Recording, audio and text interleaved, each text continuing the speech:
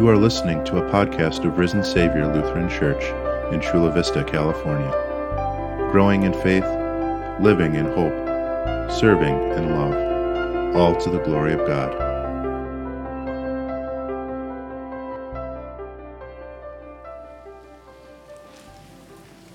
Grace and peace to you from our Lord and our Savior, Jesus Christ. Amen.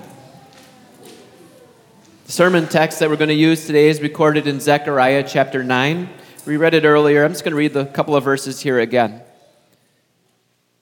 Rejoice greatly, O daughter of Zion.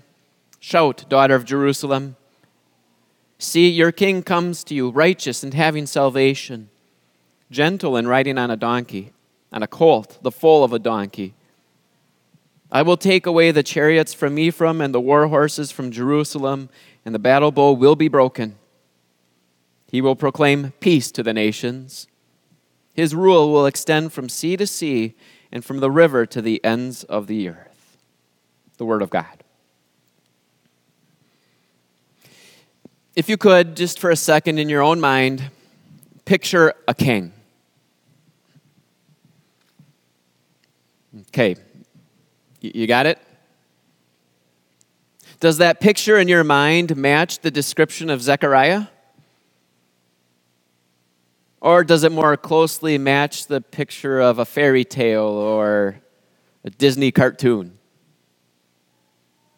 Maybe it matches the description of a king you learned about in history class in high school. Maybe for some of you, when you hear the name king or picture a king, you think of a game like King of the Hill. Did you ever play that growing up? Maybe not around here. I always played it on snowbanks. A bunch of kids would be on the top of the snowbanks, and the last one standing on top of the hill was the king. In order to become king, you had to be pretty forceful, pretty powerful. I was never the king, by the way. That's the first image that comes to my mind when I think of a king, power. Even in something like a card game, like I showed the kids earlier, the king is typically the most powerful card or one of the most powerful cards to have. I think of a king, I think of someone who is forceful, decisive, powerful. And much of that matches Zechariah's description of the king. The king, Zechariah writes, is one having salvation. He's the savior of the people. He's one who takes away chariots and war horses and weapons from the enemy. His rule extends from sea to sea and to the ends of the earth. All of those details match our idea of a king too. He most certainly is worthy for us to rejoice greatly as he makes his entrance. But it is there where we start to have some difficulty. His entrance. It's one of the difficult lessons of Lent, understanding God's weak battle plan. And I'm not just talking about his entrance on a donkey, on a colt, the foal of a donkey. I'm talking about his entrance into this world that's a little difficult to understand. Conceived of the Holy Spirit, born of the Virgin Mary. He left his mansion in heaven in exchange for a feeding trough for animals. And then you think about his entrance 30 years later onto the scene as he was baptized by John. There weren't millions of people there for that coronation. It was just John and Jesus, and the Father and the Holy Spirit, of course. But it's difficult to understand because he was making his entrance into the public ministry, and yet it was so private. And then we think about his entrance into the wilderness to be tempted by the devil for 40 days. 40 days without anything to eat. This is a king we're talking about. Think about his entrance into the upper room. And there he is, washing his disciples' feet. A king, washing his disciples' feet. Then was his entrance into the Garden of Gethsemane, where he just seems so weak, asking for another way. And then there was his entrance into the company of Roman soldiers. No fight, only surrender. Then there was his entrance into the courtrooms.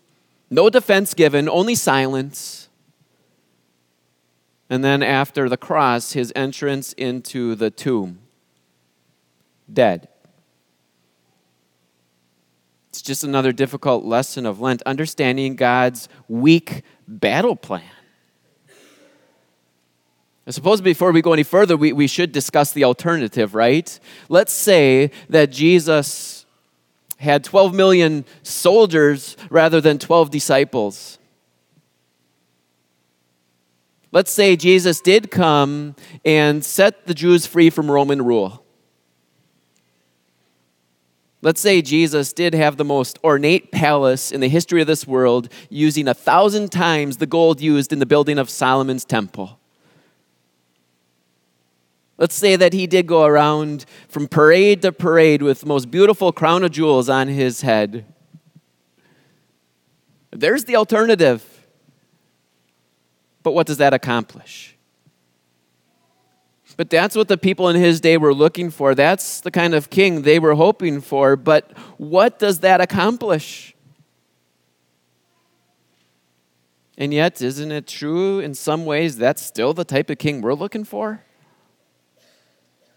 One who uses his power to make our lives better. One who would use his power to take away our aches and our pains. One who would use his power to give us more wealth in this world. One who would use his power to wipe off the face of this earth all the evil people so that our men and women wouldn't have to go off to war. I mean, isn't that the type of king we want? Someone who would use his power to in some ways just make our lives easier, make our lives better. But in the end, what does that accomplish?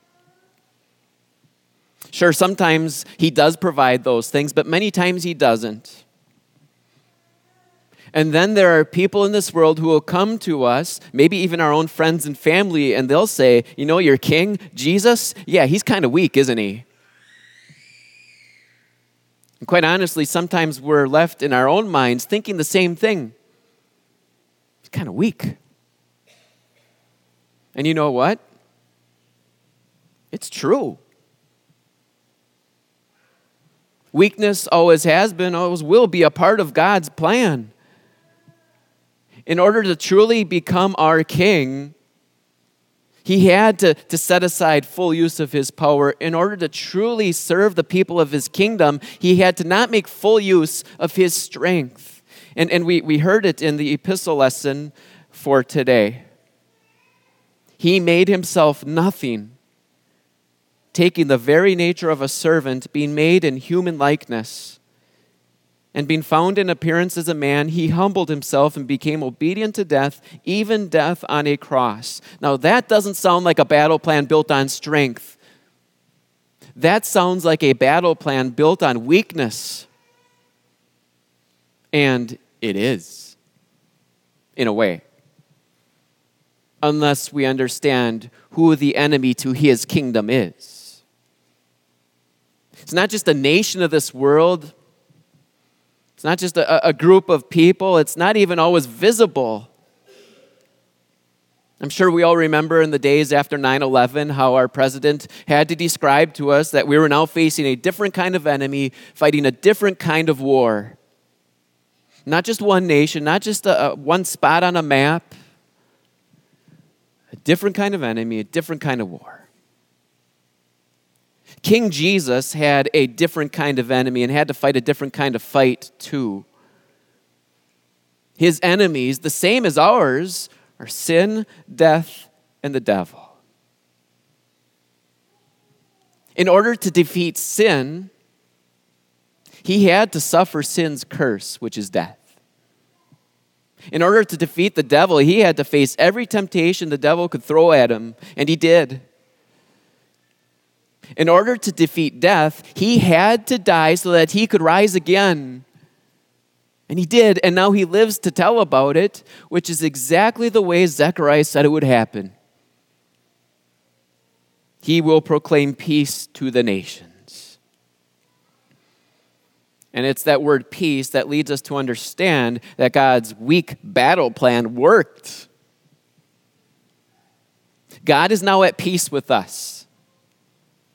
We're now at peace with him. Because God and sinners have been reconciled, brought together, made one again. And only because the Son of God humbled himself so that he could die on a cross to forgive us for our sins and wash them away totally for good. And he did.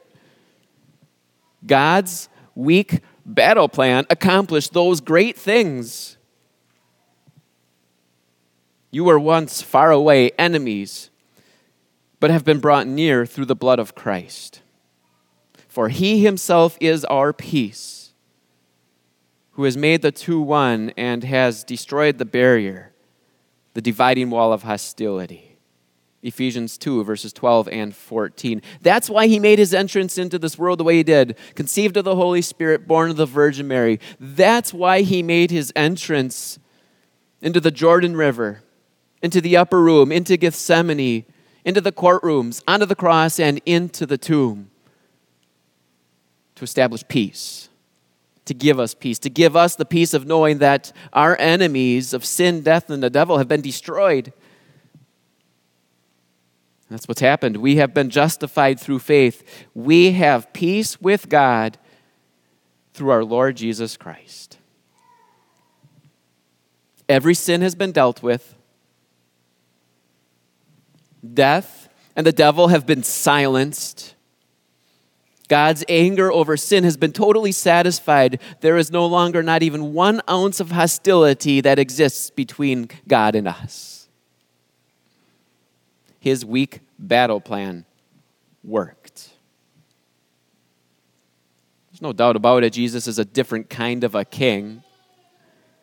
And yet look at all the accomplishments he secured on our behalf. He has forgiven us. He has redeemed us. He has justified us. He has reconciled us. He has protected us. He has prepared us. I'll say that last one again. He has prepared us. Prepared us not only for that day when we will be on the golden streets of heaven in that parade where our King makes his entrance. He has also prepared us for this lifetime, today. Because even while we, by God's grace, are at peace with God, we do not live in a peaceful world. We don't live in a peaceful world. Well, our enemies have been defeated, but that doesn't mean that we don't have to constantly be on guard against them. And it's good to understand Jesus' different kind of enemies, Jesus' different kind of fight, because they're our same enemies. It's a similar fight. And so no, we don't prepare for this fight by spending extra time in the weight room. We may spend extra time in the weight room, but not for this particular fight. We don't assemble a large arsenal of weapons, not physical ones, because we're not in a physical fight. God has graciously prepared us for the kind of fight we are in, a spiritual one. My encouragement for all of you and myself in the next week is in your personal Bible study to read the second half of Ephesians chapter 6. You'll recognize these words, but take some time to meditate on them this week too. Be strong in the Lord and in his mighty power. Put on the full armor of God so that you can take your stand against the devil's schemes. For our struggle is not against flesh and blood, but against the rulers, against the authorities, against the powers of this dark world, and against the spiritual forces of evil in the heavenly realms. Put on the full armor of God so that when the day of evil comes, you may be able to stand your ground, and after you have done everything, to stand. Stand firm then with the belt of truth buckled around your waist, with the breastplate of righteousness in place, and with your feet fitted with the readiness that comes from the gospel of peace. In addition to all this, take up the shield of faith with which you can extinguish all the flaming arrows of the evil one. Take the helmet of salvation and the sword of the Spirit, which is the word of God. And again, as I read through that, the words sound powerful, but in the end, our weapon, our matter of defense is the word of God. The word? Doesn't that sound once again like another weak battle plan? That's our defense words? And yet we consider how God has used his word to conquer our hearts. God's weak battle plan worked in the past, and God's weak battle plans continue to work still today. And that's what we're going to see again this week, Holy Week. It starts out in such a humbling way as Jesus makes his entrance into the city on all things of a donkey. But out of all the words of Zechariah's prophecy, that's not the most surprising detail. The most surprising, shocking detail of this prophecy are these words, verse 9. Your king comes to you. It's just another detail that makes this king a different kind of king. Our king comes to us of all people, the sinners that we are. Our king comes to us to live with us. Our king comes to us to live for us. Our king comes to us to die for us. Imagine, just recognize the beauty of these words. Your king, the King of Kings, comes to you. So yes, there is reason to rejoice greatly and to shout for joy this Holy Week, every week, and into all eternity. Because your King comes to you. Amen. Thanks for listening to this Risen Savior podcast. For more information about our church, check us out online at risensavior.us.